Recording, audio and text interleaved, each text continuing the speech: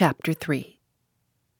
The next thing I remember is waking up with a feeling as if I had had a frightful nightmare, and seeing before me a terrible red glare crossed with thick black bars. I heard voices, too, speaking with a hollow sound, and as if muffled by a rush of wind or water. Agitation, uncertainty, and an all-predominating sense of terror confused my faculties.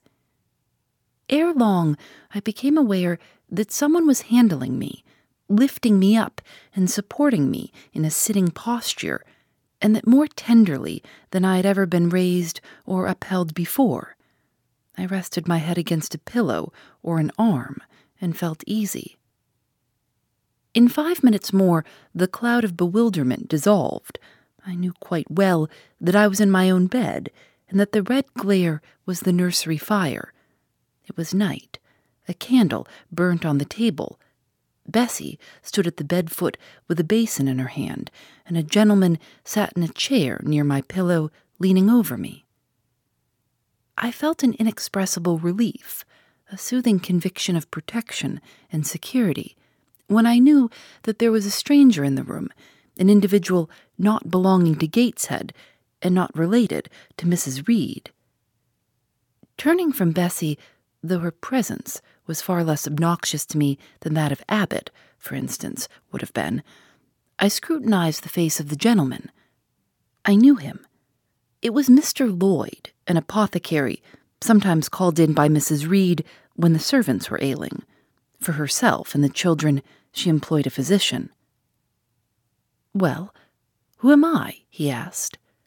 I pronounced his name, offering him at the same time my hand.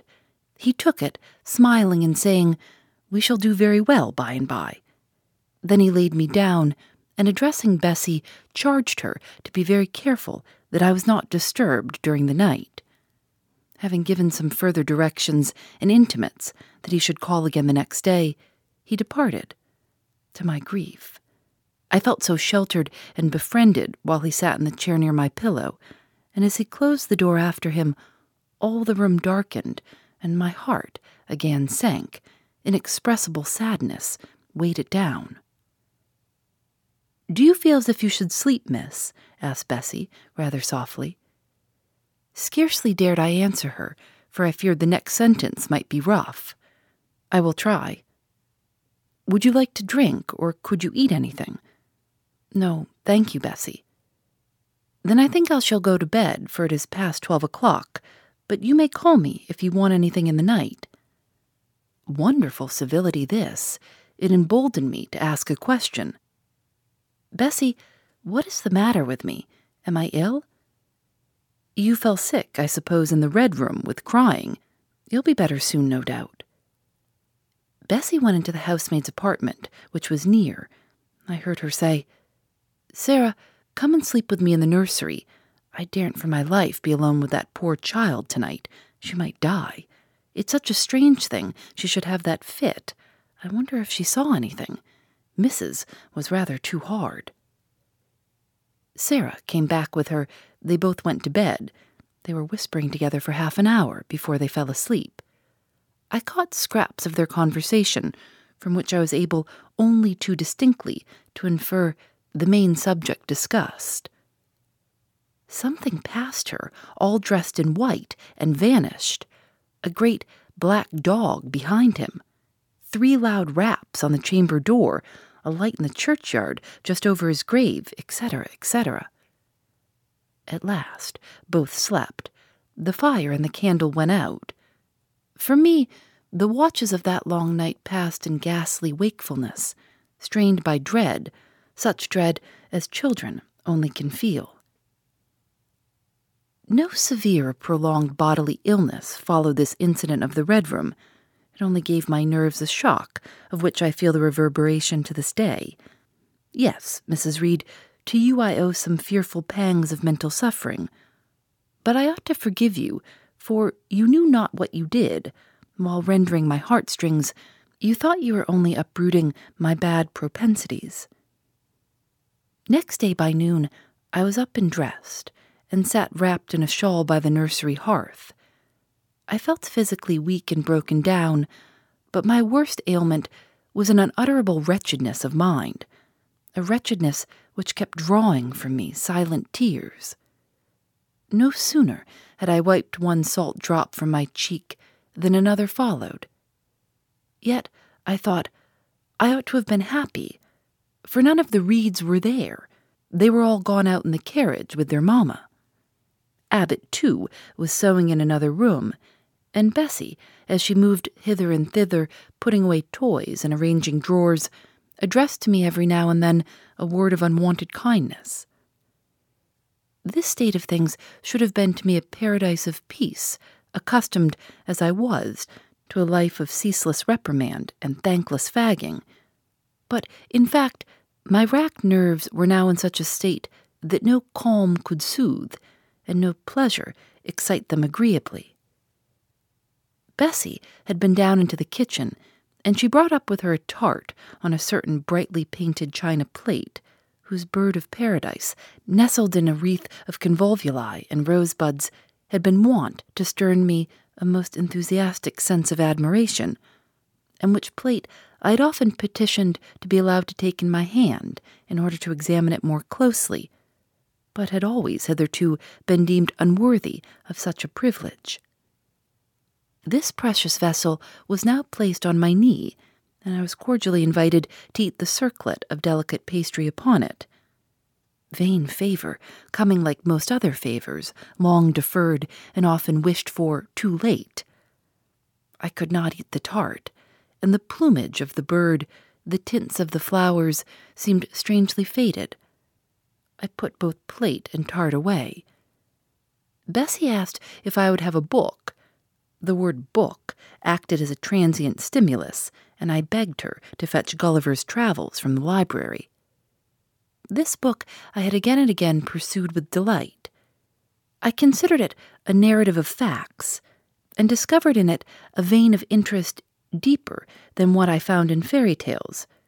For, as to the elves, having sought them in vain among foxglove leaves and bells, under mushrooms, and beneath the ground ivy mantling old wall nooks, I had at length made up my mind to the sad truth, that they were all gone out of England to some savage country where the woods were wilder and thicker, and the population more scant, whereas Lilliput and Brobdingnag being, in my creed, solid parts of the earth's surface, I doubted not that I might one day, by taking a long voyage, see with my own eyes the little fields, houses and trees, the diminutive people, the tiny cows, sheep and birds of the one realm, and the cornfields, forest high, the mighty mastiffs, the monster cats, the tower-like men and women of the other. Yet, when this cherished volume was now placed in my hand, when I turned over its leaves and sought in its marvelous pictures the charm I had, till now, never failed to find, all was eerie and dreary. The giants were gaunt goblins, the pygmies malevolent and fearful imps, Gulliver a most desolate wanderer in most dread and dangerous regions. I closed the book, which I dared no longer peruse, and put it on the table beside the untasted tart. Bessie had now finished dusting and tidying the room, and having washed her hands, she opened a certain little drawer, full of splendid shreds of silk and satin, and began making a new bonnet for Georgiana's doll. Meantime, she sang. Her song was, "In the days when we went gypsying, a long time ago." I'd often heard the song before, and always with lively delight, for Bessie had a sweet voice. At least, I thought so. But now, though her voice was still sweet, I found in its melody an indescribable sadness. Sometimes, preoccupied with her work, she sang the refrain very low, very lingeringly. A long time ago came out like the saddest cadence of a funeral hymn.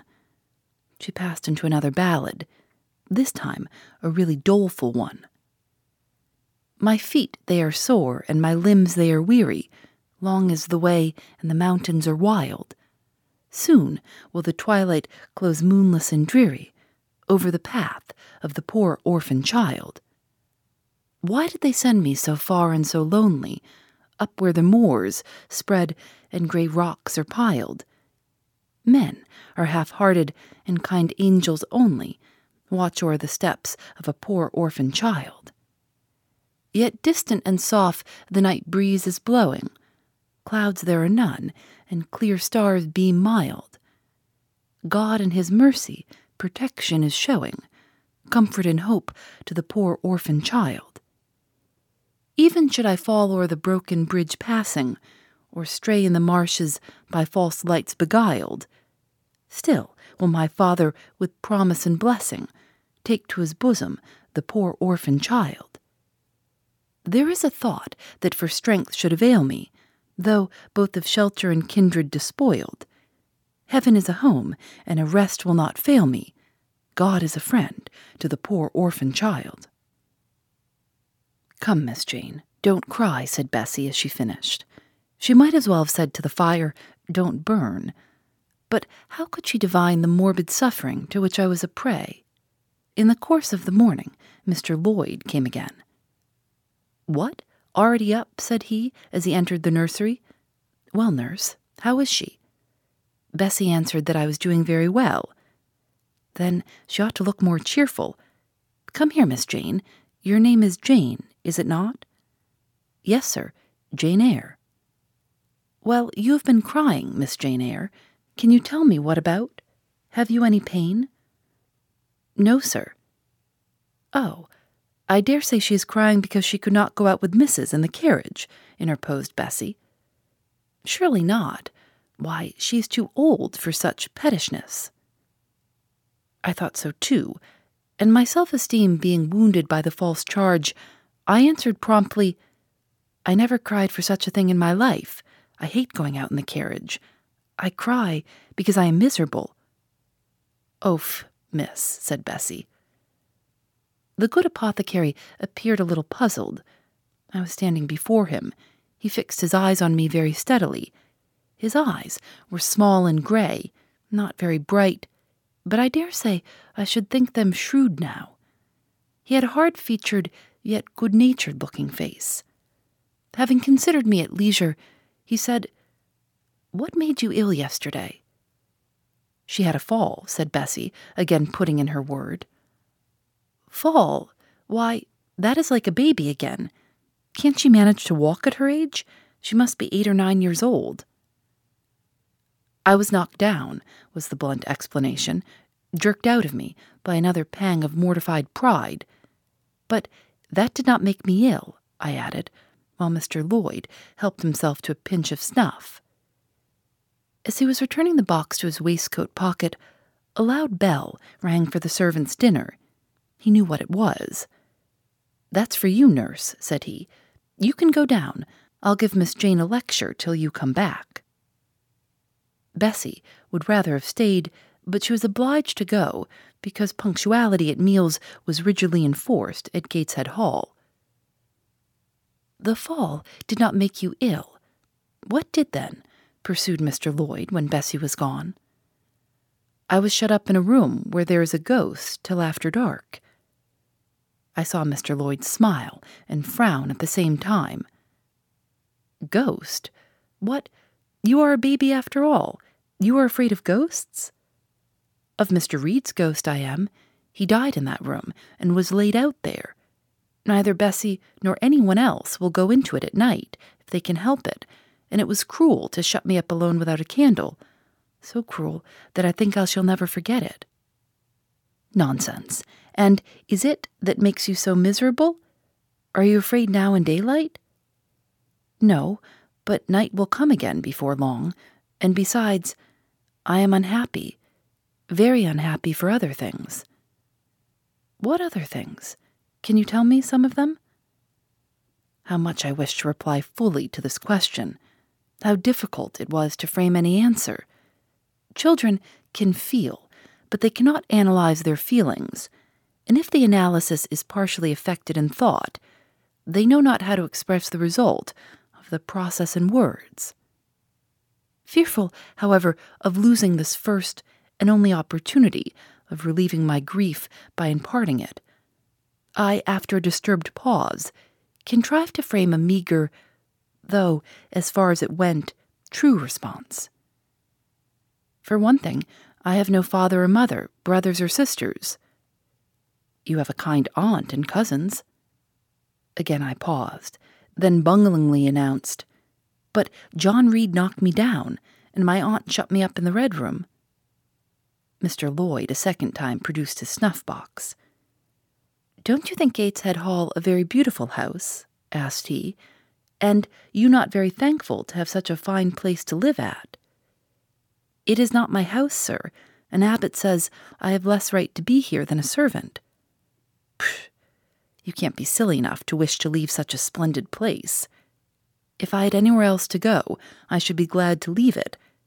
But I can never get away from Gateshead till I am a woman. Perhaps you may, who knows? Have you any relations besides Mrs. Reed?" "I think not, sir." "None belonging to your father?" "I don't know. I asked Aunt Reed once, and she said possibly I might have some poor, low relations called Eyre, but she knew nothing about them. If you had such, would you like to go to them?" I reflected. Poverty looks grim to grown people, still more so to children. They have not much idea of industrious, working, respectable poverty. They think of the word only as connected with ragged clothes, scanty food, fireless grates, rude manners, and debasing vices. Poverty, for me, was synonymous with degradation. "No, I should not like to belong to poor people," was my reply. "Not even if they were kind to you?" I shook my head. I could not see how poor people had the means of being kind, and then to learn to speak like them, to adopt their manners, and to be uneducated, to grow up like one of the poor women I saw sometimes nursing their children or washing their clothes at the cottage doors of the village of Gateshead. No, I was not heroic enough to purchase liberty at the price of caste. "But are your relatives so very poor? Are they working people?" "I cannot tell.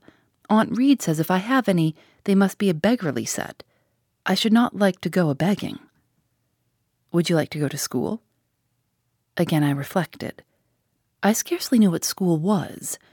Bessie sometimes spoke of it as a place where young ladies sat in the stocks, wore backboards, and were expected to be exceedingly genteel and precise. John Reed hated his school and abused his master. But John Reed's tastes were no rule for mine, and if Bessie's accounts of school discipline, gathered from the young ladies of a family where she had lived before coming to Gateshead, were somewhat appalling, her details of certain accomplishments attained by these same young ladies were, I thought, equally attractive. She boasted of beautiful paintings of landscapes and flowers by them executed, of songs they could sing and pieces they could play, of purses they could net, of French books they could translate, till my spirit was moved to emulation as I listened. Besides, school would be a complete change. It implied a long journey, an entire separation from Gateshead, an entrance into a new life. "I should indeed like to go to school," was the audible conclusion of my musings. "Well, well, who knows what may happen?" said Mr. Lloyd as he got up. "The child ought to have change of air and scene," he added, speaking to himself. "Nerves not in a good state." Bessie now returned. At the same moment the carriage was heard rolling up the gravel walk. "Is that your mistress, nurse?" asked Mr. Lloyd. "I should like to speak to her before I go." Bessie invited him to walk into the breakfast-room and led the way out.